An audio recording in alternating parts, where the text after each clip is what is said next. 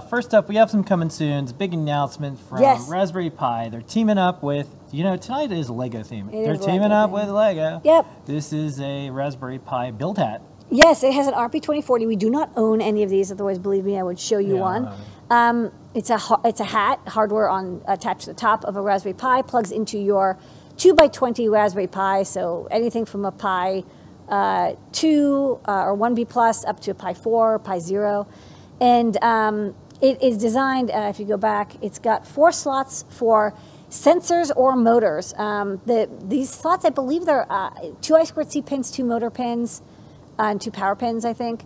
Maybe a PWM pin. But these are used with Lego, Spike, and like mechatronics, robotics parts. So, one nice thing about, we sell robotics parts where we just sell like raw motors and stuff. But the stuff that comes from Lego is durable. I mean, it's meant for kids and PhD students alike, both of which are very destructive human beings, to play with robotics and sensors and have this very simple plug-and-play system.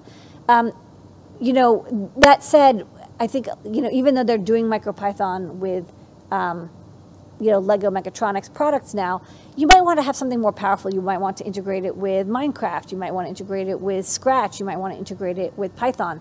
Attaching it to a Raspberry Pi and then using the Python library that has been written will make it a lot easier for people to be able to do like quite advanced robotics. Another thing is the camera on the Raspberry Pi is really powerful. You can do machine learning stuff where the camera on the Raspberry Pi is recognizing stuff and then moving the motors through the build hat.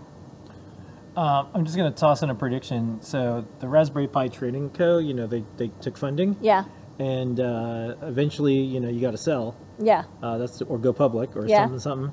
Why wouldn't Lego just buy them? That'd be a nice. That'd be a pretty good match. Anyways, speaking of Raspberry Pi stuff, there's also a power supply that goes with this. It's coming soon, though. This also coming soon. Don't have them yet. So the build hat requires a power supply, and this is an 8-volt, 6-amp power supply.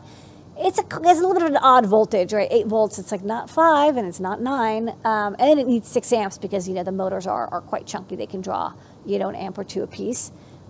So this power supply is designed specifically for the build hat, and the build hat has a step-down converter, so it'll also power the Raspberry Pi when you use this power supply. So we'll hopefully get both of these again. Between chip shortages and shipment delays, but hopefully we'll get these by the holidays. Next up. Okay, next up, retail. We're talking to the ARM Foundation and Realtek, and they were like, "Hey, can you carry some Realtek stuff?" And we're like, "Yeah, we'll carry. What do you think we should carry?" And they're like, "Well, why don't you carry the Realtek Amoeba IoT dev kit?" And I was like, "Okay, yeah, this is kind of an interesting dev kit." Amoeba is interesting. There's definitely high competition right now for microcontrollers, especially ARM Cortex microcontrollers and similar.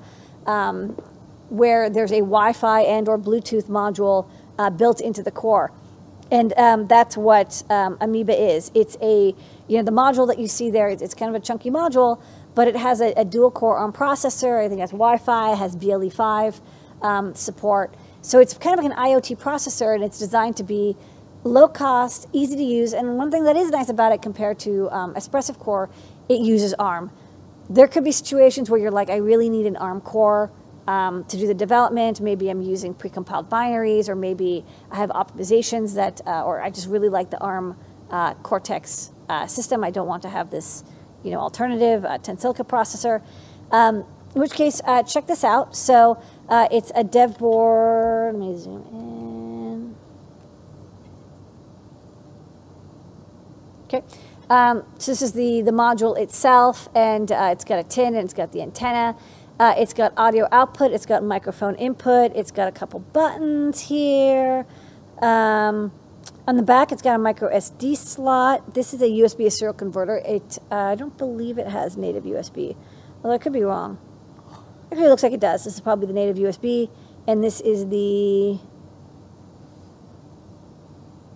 FT232R. So this is the USB serial converter, so used for debugging. This does have Arduino core support through Realtek. You can download a board support package, and they have example code for using it with Arduino to connect to Wi-Fi and Bluetooth. I always like carrying lots of different chipsets. We've carried like 10 different Wi-Fi boards, And this is another one. Yeah. It's not for beginners. I think if you want something that has tons of examples, maybe use Espressif or use a Raspberry Pi.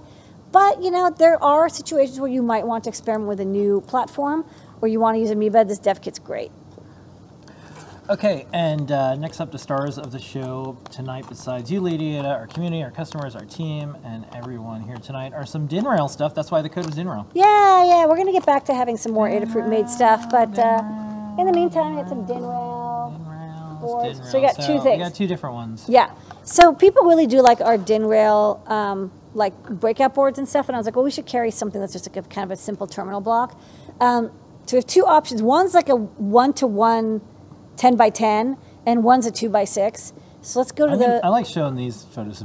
I know, there's like snakes. Okay, so let's go to the overhead, and I'll show the 10 by 10, for lack of a better word. So this one, you know, again, this is a terminal block, and you can push to, you know, I don't want to break my nail, but you can use a screwdriver to press in to release or plug in stranded core or solid core wire. This one, if you see there's numbers, the number goes from 1 to 10. So each one of these, each 10 terminal blocks, they connect through one to the other side. So this blue wire is connected to this blue wire, this white wire to the white wire, this green wire to the green wire. So this is for, like, you know, basically making wiring jigs. Of course, the slots on these terminal blocks are kind of chunky. So if you want to connect multiple wires inside, you could probably do like 2 or 3 22 gauge wires on each side, but it really is like a 1-to-1 connector, and then on the bottom there's the DinRail slot. And then the 2 by 6, this is kind of a power distribution bus. So on one side there's only a 2-pin connector, and there's a little plus and a minus, so you can imagine you have power in here, plus and minus. And on the other side there's a whole row, the top row is plus and the bottom row is minus, and you get 6 of each. So this is really good for, like, okay, I want to distribute my 5 volt or 12 volt or 8 volt power in and then out. I can see this being used for like NeoPixel strips. You know, you have like one gigantic 10 amp power supply coming in here, and then strips going out to individual NeoPixel strips on the other side.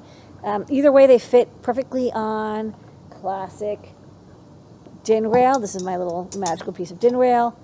And for the folks who aren't familiar with DinRail, where would these DinRails be besides, you know, this demo in your hand? Like, where do these exist? The only thing is, it's always hard for me to remember which way it goes. Where do they exist in the world? So they're often used in, well, industrial and mechatronic projects, like when people are doing industrial projects, because basically you can just attach stuff to this standard. It's DIN just means it's a standard railing.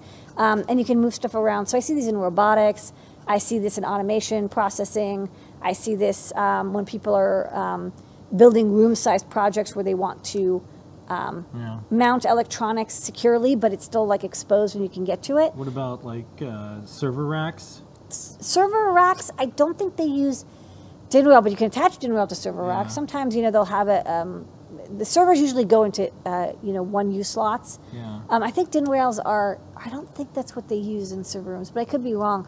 But they, you know, for other parts of the server room, they might, you know, on the wall if they want to mount something.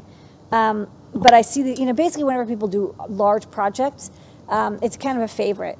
Mechanical engineers love this shit, by the way. Folks are saying PLC controls inside of kiosks, telco closets, inside of server cabinets. Yeah, cabinets and closets, because it's easy. You know, there's a lot of mounting holes. You drill this on, and then you can easily slide things around, attach it, detach it. It's a way of doing attachment, and then you can sometimes you can loosen these, or you can pull this up, and then you can there's screws remove on the it. side. Maybe there's something like that. Anyways.